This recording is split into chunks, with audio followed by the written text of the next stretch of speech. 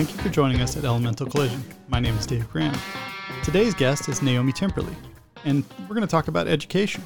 We're also going to talk about education in light of failure and why that's so important to us as we grow and develop as human beings and as career-minded individuals. So let's join the conversation. A couple of topics that you and I had talked about. You gave me a list, which is great. I never have a list to usually walk through or talk about. But given this year, given everything that people are going through, the job changes, the circumstance changes, the geopolitical changes, it's exhaustive, right? Yeah. So one of the things I've been focusing in on with every single person that's been on here so far, or at least in this series, Ed Henry notwithstanding, we talked about pigs and Neuralink, which it's a completely divergent topic, which is fun, has been around community. And so a lot of communities that we find ourselves in, like obviously you and I met through a startup community, Alistair, and the phenomenal work he's doing at LineUpConf. And obviously he's doing something else in October, which I get to talk about with him shortly. We've been involved in tech. We have that kind of tech mindedness, and that ecosystem tends to be very incestuous, right? It tends to be very insular, and, not a lot of, we like to have a lot of people come in, but not a lot of people ever escape it. So to a certain extent, I think one of the things that, becomes important is how does that ecosystem evolve now that this world is kind of sucked in and trying to make sense of everything in your mind, and, shoot from the hip. Tell me what's going on in your head. How do we become, let's say, more inclusive, more diverse? And how do we start to bridge the gap between tech and all these different, kind of surrounding or tangential areas that we could have effect on? I know it's a large topic, so chew on what you want. Well, to be fair, tech sort of goes into everything now, doesn't it? I suppose it has to be part of several. You've got an ecosystem almost has like sub ecosystem, doesn't it? But to be fair, they should all be sort of singing from the same hymn sheet, and they should all be learning from each other. So you've got really, you've got loads of elements of what an ecosystem is. So you've got really going back to sort of the basics. You've got, internally you've got you've got ideas, inventions, research. You've got businesses at various stages. So you've got the startups, you've got the growth businesses, you've got the zebras, you've got the unicorns. Zebras is a new one, actually. Really? You've got the entrepreneurs, you've got investors, you've got mentors, you've got advisors, and then you've got like loads of other things outside of that, which are all part of it. Universities, for example. I used to be, I don't know why, but I was massively intimidated by universities until I started engaging with them and working with them. Probably because I didn't go to university until I was 44. So I always had this thing like, oh God, I haven't got a degree. But to be fair, it hadn't stopped me. I think universities play a really big part in any ecosystem, whether it's tech or other. Just for lots of different reasons, access to, knowledge transfer, great talent, research, financials as well, so funding opportunities. And I really think that any really good ecosystem has to be inclusive, because otherwise, it doesn't work properly. I'm based in Manchester. I'm part of lots of different ecosystems. I co-founded something called Tech North Advocates about 4 years ago, which is part of something that's now global. So it started initially in London by a guy called Russ Shaw, an American who is really passionate about tech in London, and he set up Tech London Advocates, and it's just sort of grown from there. So there's about 10,000 people across the world in that ecosystem who really simply are just there to support each other. It's there's no sort of hidden agenda. It's just really being there to support other organisations and other people. And the great thing is that little old Naomi in Manchester has access to this much wider network. And that again, going back to, it makes me feel inclusive to be part of that. In Manchester, there's lots of different, I would say, I'll probably get bashed for saying this, but there are silos. There's probably silos in the ecosystems where you are. Yep. And I think the only way that they work well is if they collaborate. So, people support and help each other.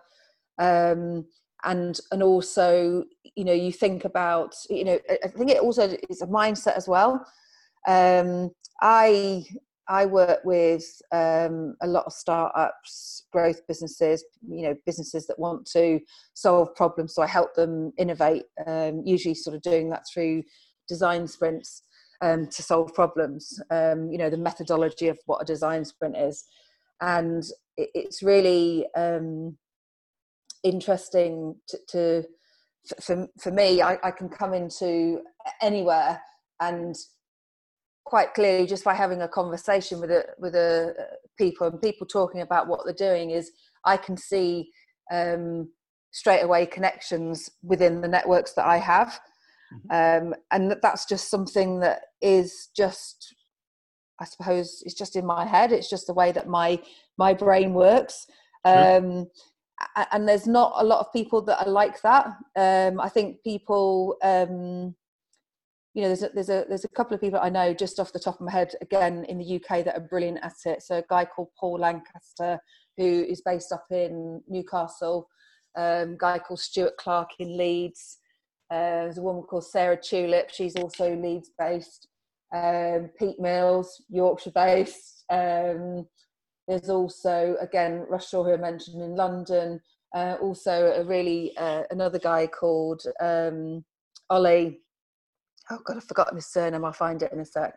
Again, just really fantastic people who can just see straight away. It's almost like the Matrix, where you can sort Sure. of, okay, this is how this can fit in, and this is how these people could work together.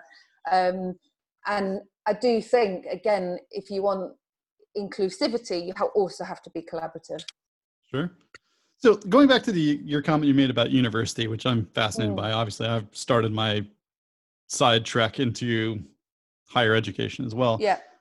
But a lot of folks that I've met that haven't, let's say, been formally trained through university systems or education have said things very, very similar to you. You thought you were at a disadvantage until. Yeah. What's that perspective like? I mean, again, I did my undergraduate, I did my, graduate degree, and, been blessed to be able to do that. And it certainly, I think, has informed my worldview, especially when it comes to sociological things, not necessarily technical, because I don't have technical degrees. So what was it about, coming back to education? Maybe that's a perspective we should have. Coming back to education, having been through a career or having been through several jobs, that allowed you to see the value of it, number one, the value of education, but also that made you realize that all was not for naught. What you did and how you chose to live your life in that intersectional period of time, right, was extremely valuable. I'd love to hear your thoughts on that. So I was not particularly academic at school. I was probably, I was bored. I'm not, I'm a very visual learner. So for me, I suppose traditional education just didn't really work.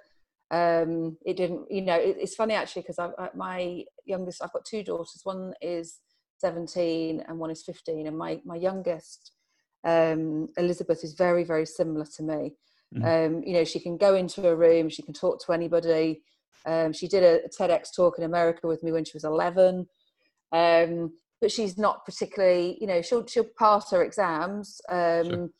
She may want to go to university. I'm not sure. And I think sometimes, going in as a mature student, for me, it was always about, I think I'd been challenged about not having a degree in the past. I remember, this is really sad actually. This is going off on a tangent now. Have you ever heard of emotional freedom technique? EFT, it's tapping. So Oh, you like tap. heard of it. Yeah. Yeah. So I had a friend of mine who was learning how to do it, and she needed some guinea pigs. So I was a guinea pig, and it was probably about, God, it must have been 13 years ago now. It was when I first started doing bits and pieces of speaking, and I used to get really, really nervous. And so she did this tapping thing on me, and she said, "Oh, have you got anything else?" And I said, "Well, actually, yeah, I've got a bit of a, it's not a chip on my shoulder. I don't know what it was, but it was like I felt really inadequate because I didn't have a degree." And she she asked me all these questions, and it turns out it stems from, I had this ex-boyfriend who had like a first class honours degree, and he was a bit of a, excuse my French, a bit of a twat, and he asked me to do my 12 times tables once, and I was like, "What?" And he was like, "Do you?" Yeah, and I think I'd had this raging 12 times table thing in my head, and that's God. probably, and this, after we'd done this thing, this woman at the end of the session, she was like, "Oh my God, that's the worst thing I've ever heard." I can do 12 times 12. I mean, that's 144, right? Yeah, I think that's yeah. about the only thing I can do in that. Yeah. Anyway, so when I started doing things with the universities probably about 12 years ago, and I just sort of doing like guest talks and things like that, just based on my experience, and then started getting involved in more and more stuff. I set up a youth enterprise and employability company with two guys, and we worked with quite a few universities, and it was to bridge the gap between education, employment, and enterprise. And it was all around entrepreneurial thinking. And the more and more I started working with universities, the more I fell in love with them. And I think really that there's not always an obvious front door with a university. So a lot of businesses don't bother because they give up because it's so difficult to navigate, unless you know somebody. And I went to, I did a talk at a social media conference in 2014, and there was an academic there who he was on a panel that I was on, and somebody in the audience had asked a question, and they basically said, "Do I need a degree to do digital marketing?" And I was like, "Hell no, I don't think you do." I said, "I think you know, if you're good at communication, you can do this, and this, and you don't need to have a degree to be a digital marketer." So this academic, he grabbed me just before I was leaving. He said, "I'd love to get you to think in an academic way."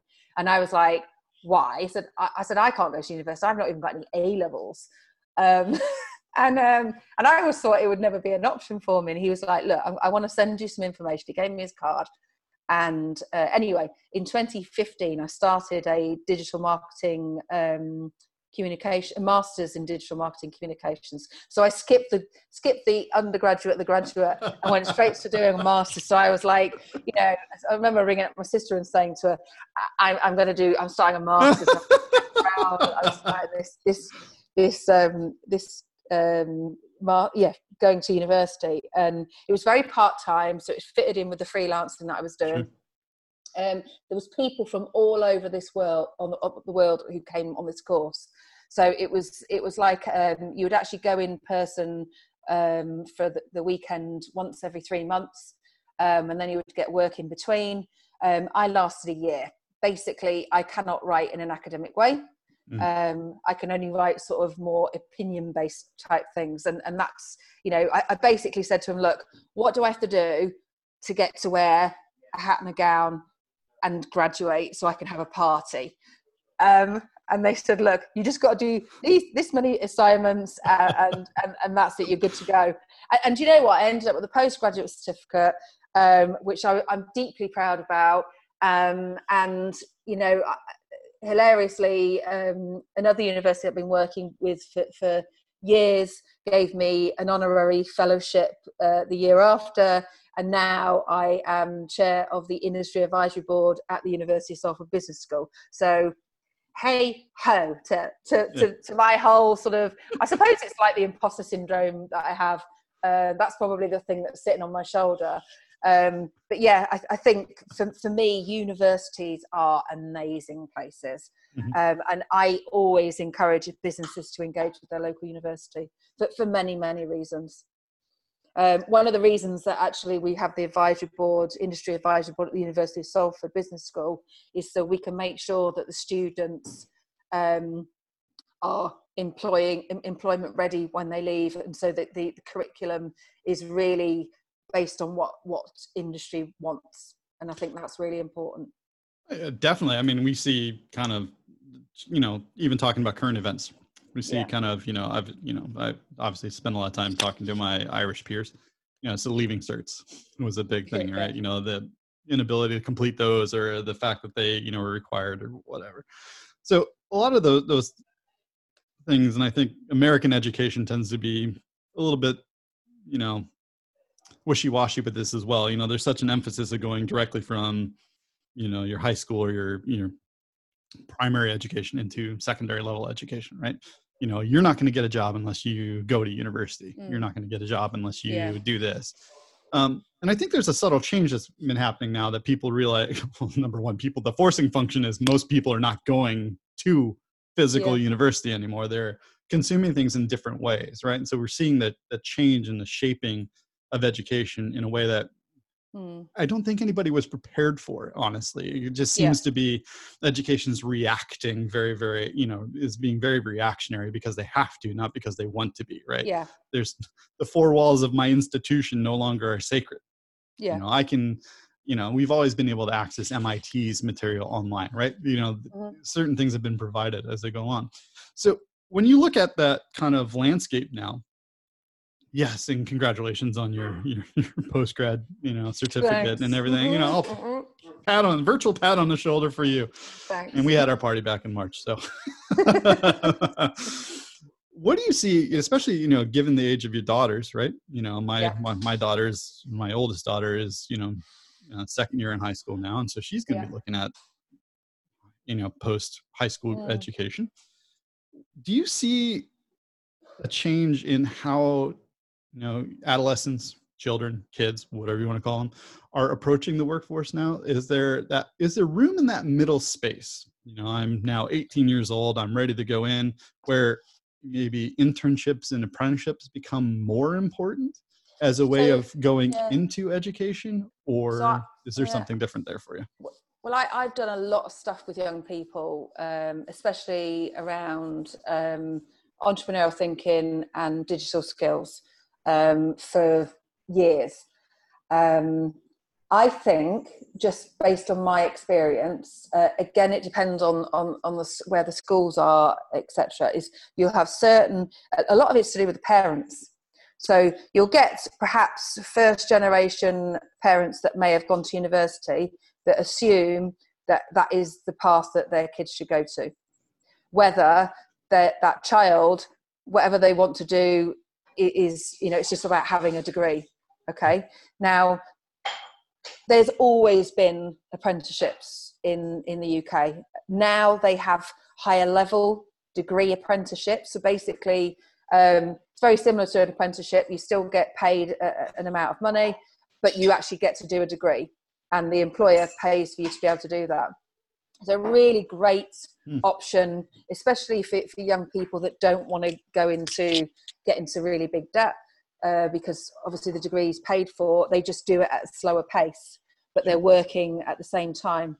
I think, again, it really depends on, certainly with, like, my eldest daughter went to a grammar school, and I would say 99% of the kids that go to that grammar school, their destination will be university. And that's not always because that's what they want to do. It's sometimes because it's what the parents want to do. So you've got to educate the parents just as much as the kids. But it's also as well, I think the schools, again, certain schools in certain areas are almost, it's like, it's a big thing for them to say, oh yeah, 99% of our kids go to university. That's why this is a great school to go to. I think apprenticeships are a really fantastic role. route for young people. And then also as well, thinking about, I've seen more and more people going to university at a much later age. I know I've got several friends that didn't go to university until their 30s to become, one of them was a physiotherapist, the other one became a chiropractor. They didn't decide what they wanted to do until they were much older. And again, I think a lot of young people think that there is a linear path to your career. Yeah. Most people have multiple careers now. So they go off on different tangents and you learn from every different job.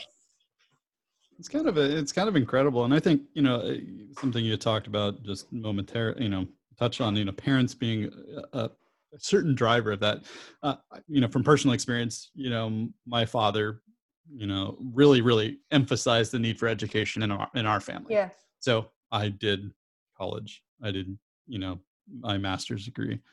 And that was something that, and looking back in my wise age now, it was certainly something that was an expectation from him. It was something that he wanted. It was something that I did to accede to his wishes, right? And it was something that gratefully was, covered and paid for. And, I was afforded that opportunity where a lot of folks are not able to do it. I was able to emerge from it relatively debt-free. My brother, on the other hand, who is a brilliant software engineer, I think he did a semester of, undergraduate, learning, and decided it wasn't for him. But his entrepreneurial spirit took over, from a very young age. He was, my brother Danny would probably kill me for saying this, but I think it started when he was like 10 years old. And he's been doing it ever since, so his idea of freelancing and consultant level work, I mean, I read his stuff that he does on LinkedIn now, and I'm blown away by that.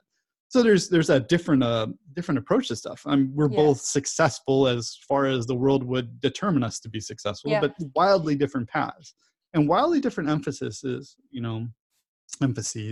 on those training paths and those education. And now, in my 40s, I'm going back and I'm, working on a doctoral degree on something that I'm passionate about. But I think that age and that perspective, like you talked about, you going back to university at, the wise old age of 44, that perspective that you brought into that cohort and into that group of folks, I think it's an interesting dichotomy, right? You have experience leading education versus education leading experience. And, so I'm always curious about how that represents itself ultimately in the end. So your story is incredible from that perspective. I think I also recognize that people are choosing to do things later in life.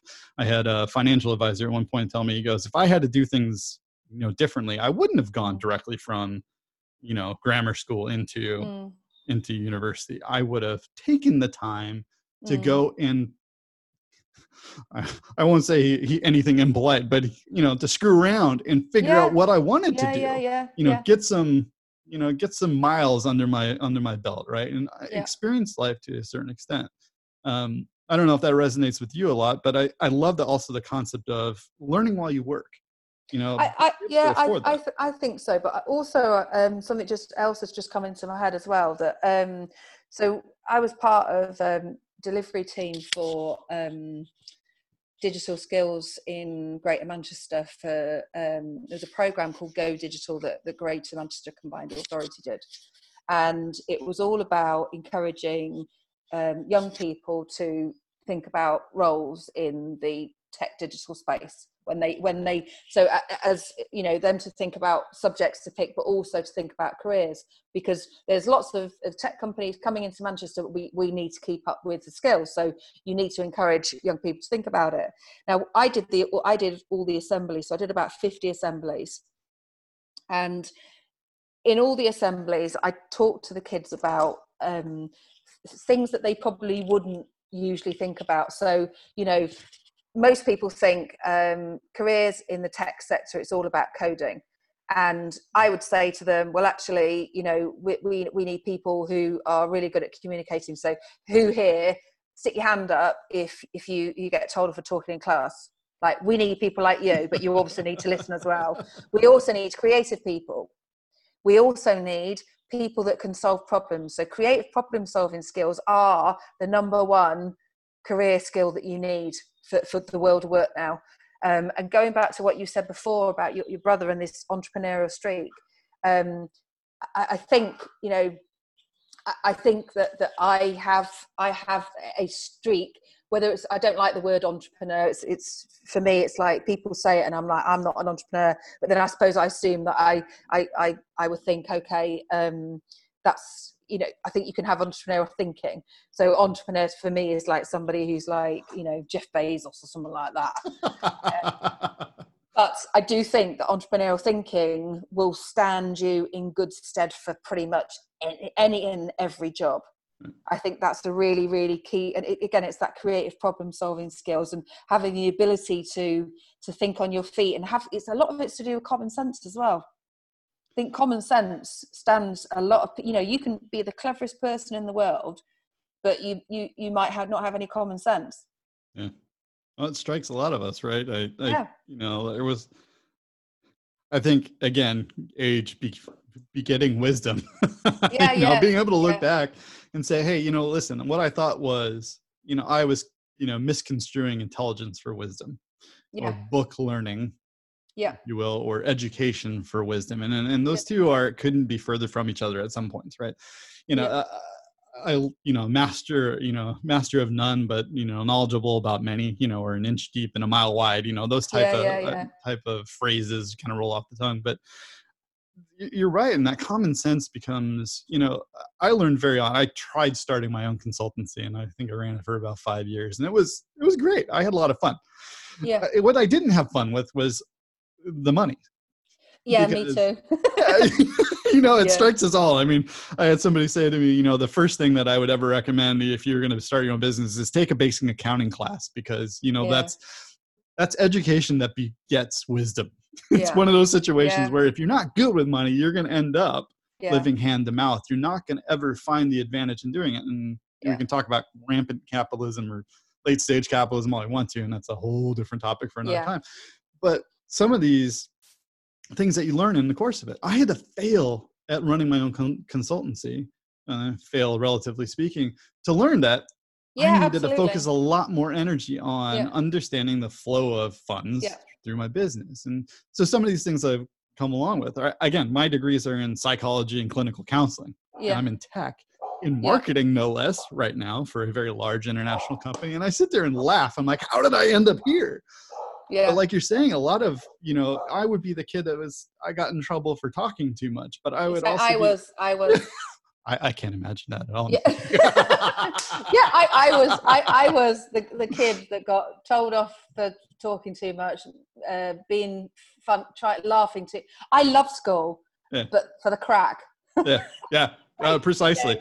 And also as well, I think it also depends on the teachers that you have as well. You know, I had one teacher who was really inspirational and saw something in me.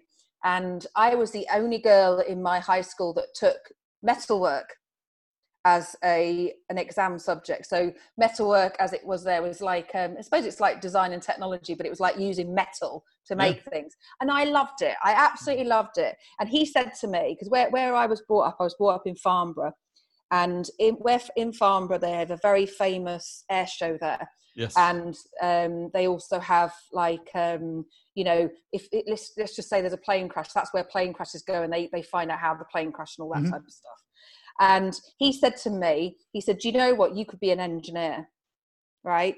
And I was like, I came home from school and I said to my mum, my teacher said that I could be an engineer. And I was like, you know, nobody had ever said anything nice like that before. And then we had the summer holidays. And then for the second year, he left. He left. And I was devastated. And I was like, I don't want to do it anymore. So I did drama instead.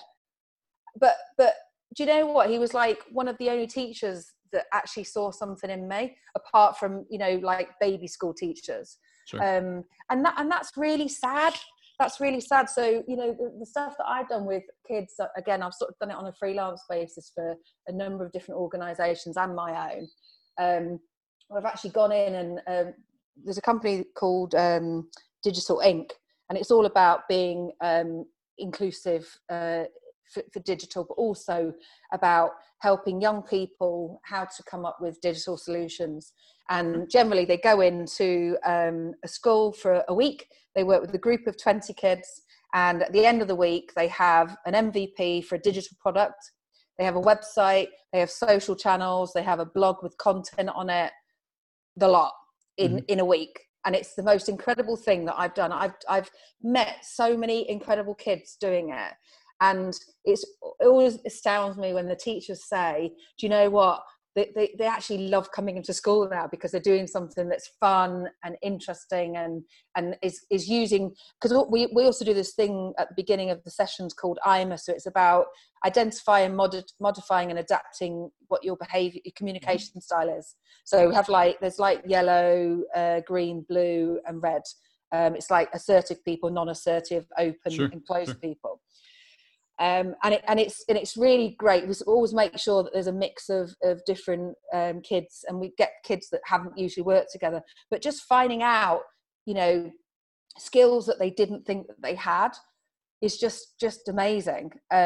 So, I always, as an adult, and I don't know whether this is a good thing or a bad thing because I'm still learning, but I always find the best things out of people, find out what their sweet spot is, if you know what I mean. And that all comes from asking really good questions. And again, this is another skill. Actually, I don't think that schools encourage enough, because actually when you do ask questions, you get told off for putting your hand up. Yeah.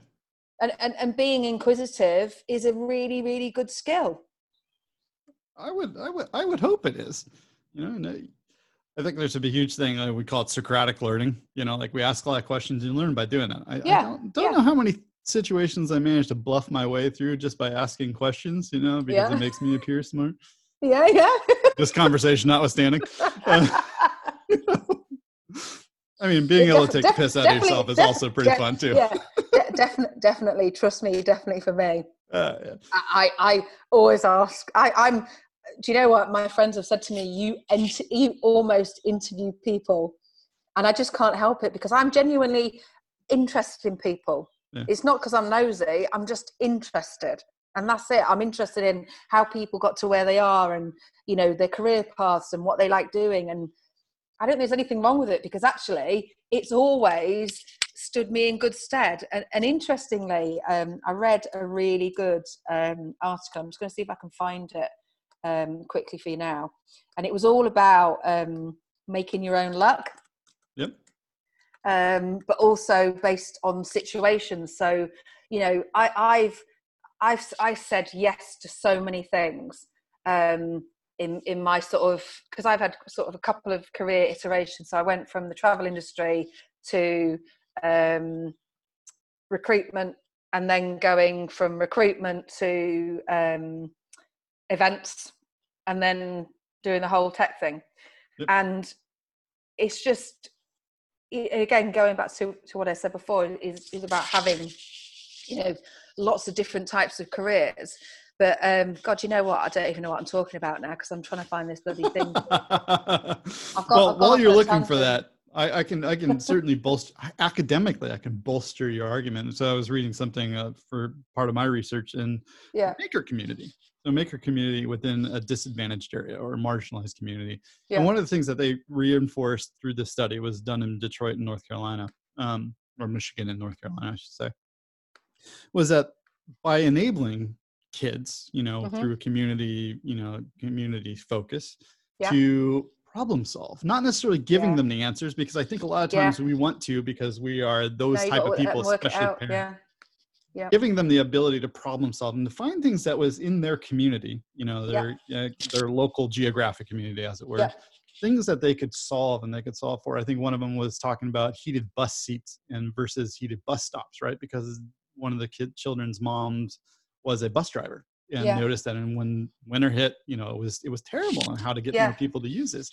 So being able to go in there and focus and not giving them the answers, but giving them enough information, letting them problem solve, and then reinforcing it, just like that metalwork, teacher gave you, that those words became the reinforcement of your ideals, right? It became your excitement, became that kind of energy that carried you through. And I think a lot of that even going back to some of the stuff we talked about early on, the ability for anyone to come in and encourage and lift up and just bolster by saying, you can do this, whether through an education frame or through a social frame or through, an entrepreneurial frame, as much as that word kind of means a lot of different things to different people.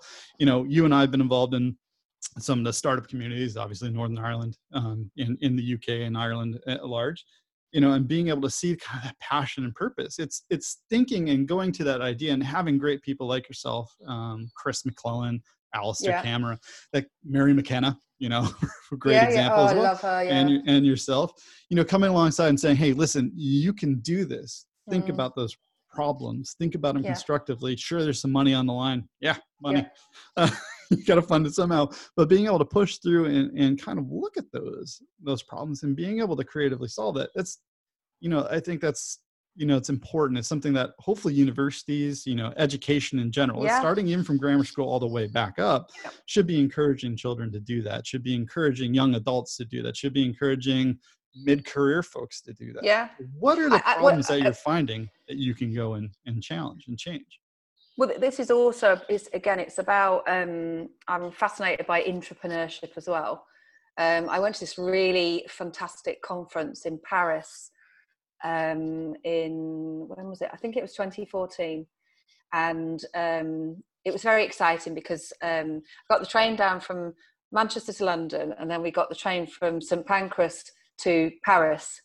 And we met a can-can girl on the train called Chloe, who was from Blackpool. She was a can-can girl. So that was the very exciting bit. And we were going to this entrepreneurship conference, and they had like all these really cool people from all over the world there talking about programs within their businesses and also their organizations. So the US government has an entrepreneurship program. I don't know whether they've got it anymore because of what's his face, but they've probably got rid of it. But they have an entrepreneurship program. There was this guy from the military who again, he was talking about this how they would talk to, the people on the front line. And again, it's the same as if you had a factory. So Nike, for example, or Nike, or however you call it, they were talking about a story about they had somebody who was working on the factory floor, and he said, I would like us to develop trainers that I can buy. Mm-hmm. So he helped them design a pair of trainers that were more reasonably priced because he put up his hand and put himself forward for it. And I think more and more companies need to think about doing this for many reasons. It gives the employees a sense of purpose, and makes them feel like they are always like the owners of the business, or even they invested, they take some ownership. And I'm always fascinated also by human-centered design. So I'm involved with an amazing organization called Future Everything, who basically they're an arts organization, but they solve problems and do create stuff through tech and digital, and they always start with having conversations with local communities, and they're just absolutely fantastic. So again, it's like going back to what you said before about the young kids and getting them to solve problems. It's also about communities. And again, this is why I love, I did the Jake Knapp, what's it called? AJ Smart course during lockdown. It's basically AJ Smart. They have a design sprint masterclass thing that you can do over the course of a number of weeks. And it really sort of, I've been doing them for years, but this was sort of giving me a methodology to sort of use again and again. And you can actually use it for pretty much anything and everything. But kids and communities need to know how to do this, and also organizations. The biggest problem that I see with the companies that I work is communication within the company. Yeah. They don't talk to each other. And it's like, again, going back to our original subject, which was the ecosystems, unless conversations happen or sometimes are facilitated, stuff doesn't happen. Yep. But going back to this article, it was called, it was about I've sent you the link to it. It was about the serendipity mindset, so how to make your own luck, and seeing meaning in the unexpected can help turn mistakes into opportunities. Nice.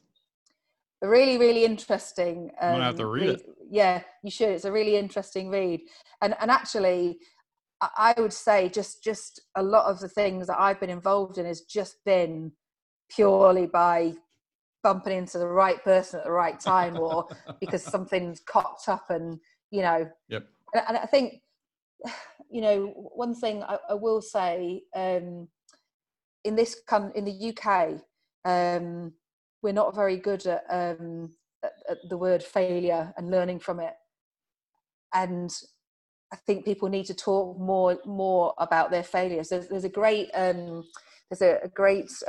concept similar to sort of like TEDx called fuck up nights, where people talk. Google it if you don't know about it. Yeah, and people just basically talk about their fuck ups. Yeah. Talk about what they've learned, and it's just very, very cool.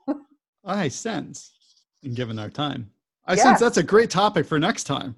Whoa. We can talk about fuck up nights or learning through failure. Yeah, definitely. Naomi, it's been great to have you on. I really appreciate this. We've certainly we've started from a very large pool of thought and worked our way down into education, which I think is incredibly valuable, especially as kids are returning to school and we see universities kicking off and everything that's going on here, and hopefully that will spur some thought. So I really appreciate your time this morning. It's been a pleasure. Well, we're going to do this again. I'm just warning you ahead of time. We're gonna do this conversation again, and we're gonna do it differently with different topics. That's what I mean. Yeah. Differently, whatever. Next time, maybe in a pub. We'll see. Yeah, that would be good. But thank you for your time. Thank you for the work that you do. I have a feeling that we're going to be working together again, probably very shortly, depending on the people that we know and are involved with in the startup community. All right. Anyway. Thank you for your time. I look forward to our next conversation. And there we go. Cool. All right. Thank you. Bye.